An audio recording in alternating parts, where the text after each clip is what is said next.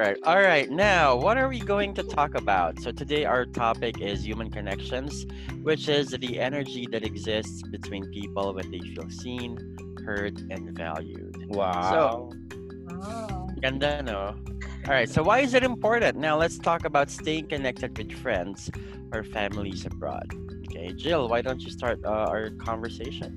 Yeah, so my experience is kind of unique, and I think it's less problematic than others because I have my brother and aunts in Canada. So what I really miss the most, or who I really miss the most back home, are my parents and my other brother. But it's it's it's better in the beginning because my brother can just drive me anywhere, and then my other relatives are there, so I don't feel homesick at Mm-hmm. all.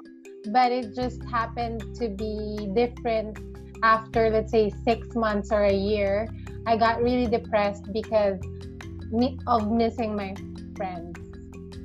The culture in the Philippines is very different, as we all know.